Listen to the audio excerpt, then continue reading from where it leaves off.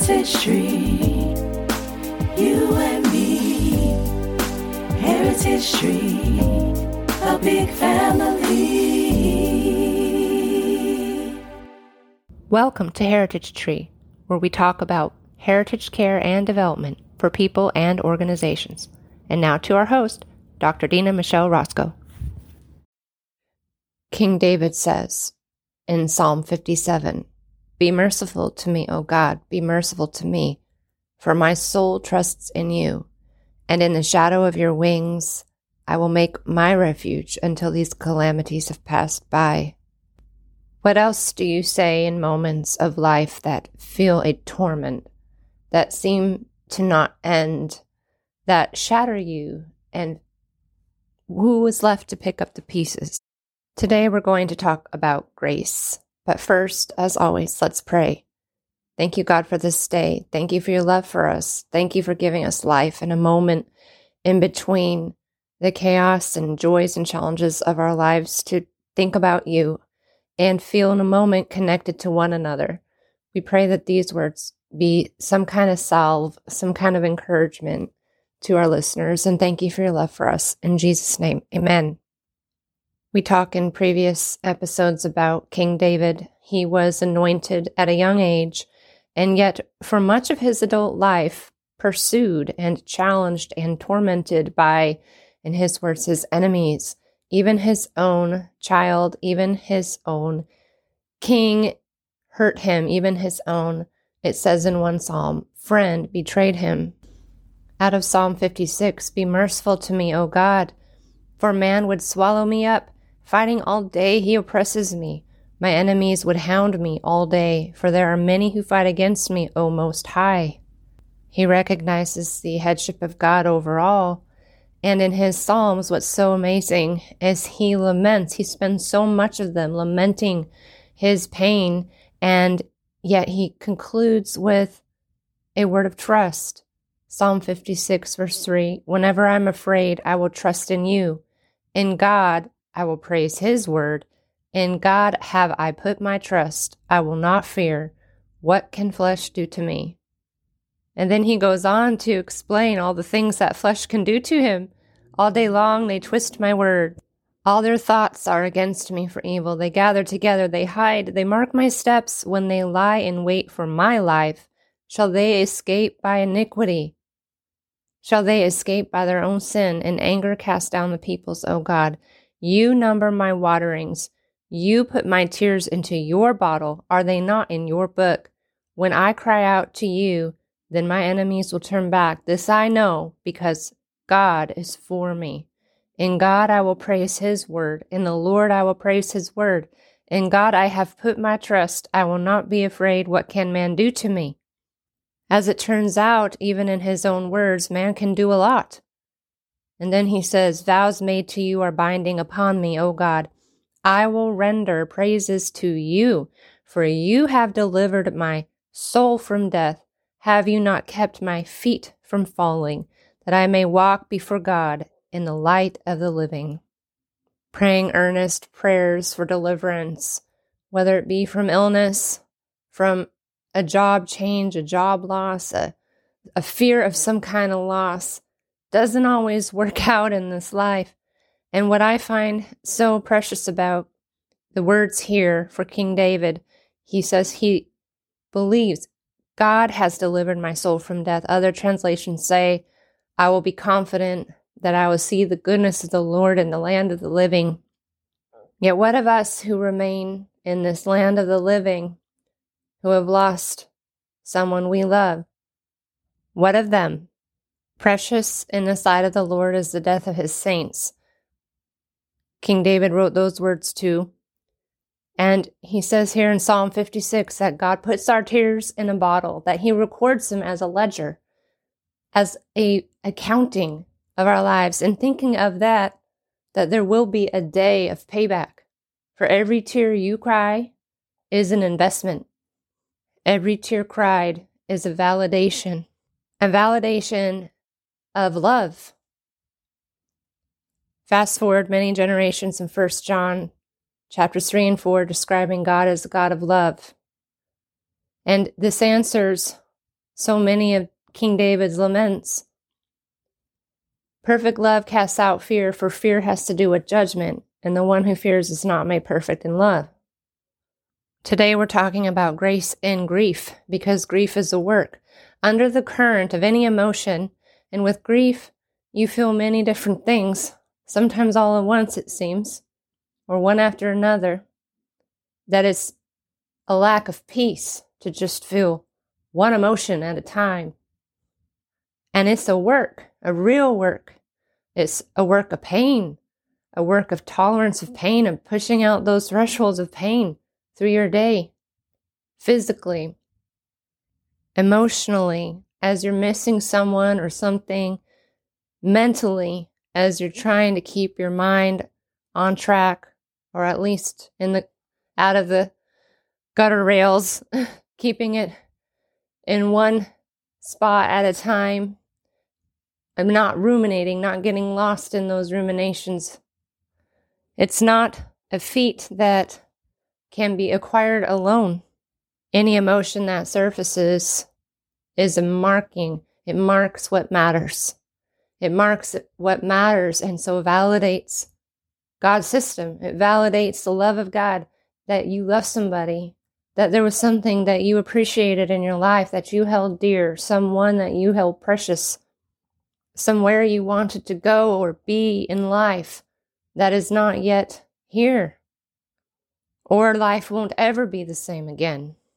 When shattered, where can you go? Who can you be? How can you even move forward or imagine a different life? And maybe even you don't want to. Grief is a work, and always remember, it is a labor of love. Grief is a validation. It validates God's will, that not anyone should perish. Turn with me in an unlikely place, 2 Samuel chapter 1, the report of Saul's death. Now Saul was the king appointed before King David, the first king of Israel, handsome and a head above, yet deeply troubled, deeply divided within himself. And is it any wonder his kingdom would be divided too during his reign? We bring who we are, for better, for worse, and all in between. On King Saul's coronation day, he hid behind the luggage. He did not want the day of his coronation, he's hiding behind the luggage. Handsome and a head above, yet internally in turmoil. Plagued with an instability, a jealous rage that went back and forth, and that he needed the man of God, who God anointed later, a child, King David, a shepherd, as the future king of Israel. Basically hired him, if you will, required his service to play music to calm him down. For those of you who know the story well, he ends up becoming jealous of King David, who is not yet king yet, but has been anointed. And so what God anoints is as it is so. And pursues David, and then you have this kingdom split, this war. David even has a chance to take care of it in his own way, as a person, a human, a man. They're hiding in a cave, and King Saul comes in with his men, having pursued David, and takes a sleep. King David's men are like, hey, now's your chance. Why not just be done with it? Go and take him out. Instead, King David takes a piece of the robe and then hides again. Shall I stretch out my hand against God's anointed? We read in the Psalms of the trust of King David, the lament in his grief, in his fear of being pursued. And he would grieve in his life the loss of a child, the loss of a precious baby. He would grieve in his life the loss of a grown child, Absalom, who would have pursued him. He grieved the loss of a friend who betrayed him. His right-hand man, Joab, the commander of his army, would be the very one who killed his son, Absalom. David was a man of sorrow, similar to how Jesus was described in Isaiah 53. And I bring this up because grace knows our limits. Because we serve a Savior who has suffered as we do in every way, yet he was without sin. He can help us. Grace respects the limits of our boundaries, of our capacity. Grace understands that we live in a traumatized, broken world, and anyone trying to tell you differently is selling something, overselling something, whether it's a product or an ideology. It is not true. We live in a suffering world. This is also a reminder of grace for us with each other, that if it hasn't happened yet, well, few of us escape mortality. Jesus was the only one, and yet he still had to die first before he rose again from the dead and raised 500 people on that day as well. He raised the daughter, the child, the young girl of a man who believed he could help him. He raised the son, the grown son of a widow whose only child was this man whom she loved. And the reason he did it, what prompted him, was his compassion. So this is encouragement that we don't grieve alone, even if not now, one day. This is a reminder, a gentle reminder to the rest of us to show grace to those who suffer, to avail ourselves a moment to show grace, to help them pick up and reclaim or redeem one piece of themselves that's been shattered. We're not to put it all back together as it was. It's not possible, not even desirable, because to do so would be as if what was didn't matter, and it does. The people we love and grieve today, the person we love, matters, still matters to us. And that love has the power to move us to be together and do what's hard. Better to go to a house of mourning, writes Solomon in Ecclesiastes. He's believed to be one of the wisest teachers. He says it's better to go to a house of mourning than to a house of laughter and revelry, because we take it to heart. Emotions show what matters to our hearts. Even in pain, that validates. I'd be worried or concerned about myself or someone else if they didn't grieve a loss, if they didn't feel a righteous rage. Yet here we read in this chapter in 2 Samuel chapter 1, after King David learns of the death of Saul later and his best friend Jonathan. Then David lamented with this lamentation over Saul and over Jonathan his son, and he told them to teach the children of Judah the song of the bow. Indeed, it is written in the book of Jasher. The beauty of Israel is slain on your high places. How the mighty have fallen.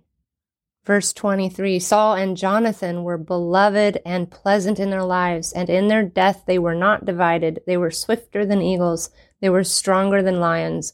O daughters of Israel, weep over Saul, who clothed you in scarlet with luxury, who put ornaments of gold on your apparel. How the mighty have fallen in the midst of the battle. Jonathan was slain in your high places. I am distressed for you, my brother Jonathan. You have been very pleasant to me. Your love to me was wonderful, surpassing the love of woman. How the mighty have fallen and the weapons of war perished. How gracious King David was, because he recognized something deeper and more universal than the moments of his distress and the details of them, was that we all suffer loss. We all suffer grief, and it was never God's will that anyone suffer loss, grief, or death, that we suffer mortality, sickness, or suffering. The Apostle Paul reminds us later of this in the book of Ephesians. He says our weapons are not of this world. They are not of flesh and blood. They are the enemy, the spiritual forces in the heavenly realms. How could God have let this happen? Why could we not have prevailed? Yet King David takes the time to turn and lament, to grieve, to release his grief, not repress it. Imagine with me a river. In the city of Renton, there's our beautiful Cedar River, and it flows up from the mountains and down through the valley and into the watershed at the south end of Lake Washington. There are times in the winter when the rain is heavy and the wind is fierce, that the river rises high and it splashes almost at war against itself, turns brown. And there have been times when it rose high over, several feet over, even the walkway next to it. Then in the heat of summer, the hottest we've had in Seattle area this past summer, over 113 degrees, in some places even higher. The Cedar River, my son and I went down and stuck our feet in it and sat in it for a good part of the morning as a local air conditioning to help thermoregulate for the rest of the day. That river was not raging then. In fact, it was quite low. You could see the pebbles and rocks in some places, and other people had come down to do the same thing with their dogs and sat on the perch in a deeper spot in their swimsuits and hats with a drink in hand of some kind, laughing. Moments matter and moments are transient. Moments come and moments go. Water is water, even though the environment may rage against it or change to a more peaceful state. None is necessarily better than the other. It just is. We extend grace to ourselves in those moments because our emotions highlight what matters to us right on the top of the surface of the river, just like a leaf floating on the top, passing by, swirling, dipping under, coming back up again, and moving along with the stream. There's a dangerous part of the river marked by some signs underneath an overpass, and you're hopefully on a inner tube. If you're going down the river in the summer, you go around that spot. Merriment and danger sometimes go together through no fault of our own. If we had known how things would have worked out, we would have not done things as we did. And yet even then, we still don't know the future, what the future holds, what random events may befall us. We are human. We are going through this experience together. Sometimes we just don't realize it, that we're a leaf bobbing on top of the river, and there are other leaves around. Thank you for joining us. If you like what you heard, tip us at the link below, and inquire, subscribe, and shop our merchandise label of Heritage Tree and Heritage at DinaMichelleRoscoe.com and dogwoodgroup.io. Come back again when we gather around the Heritage Tree.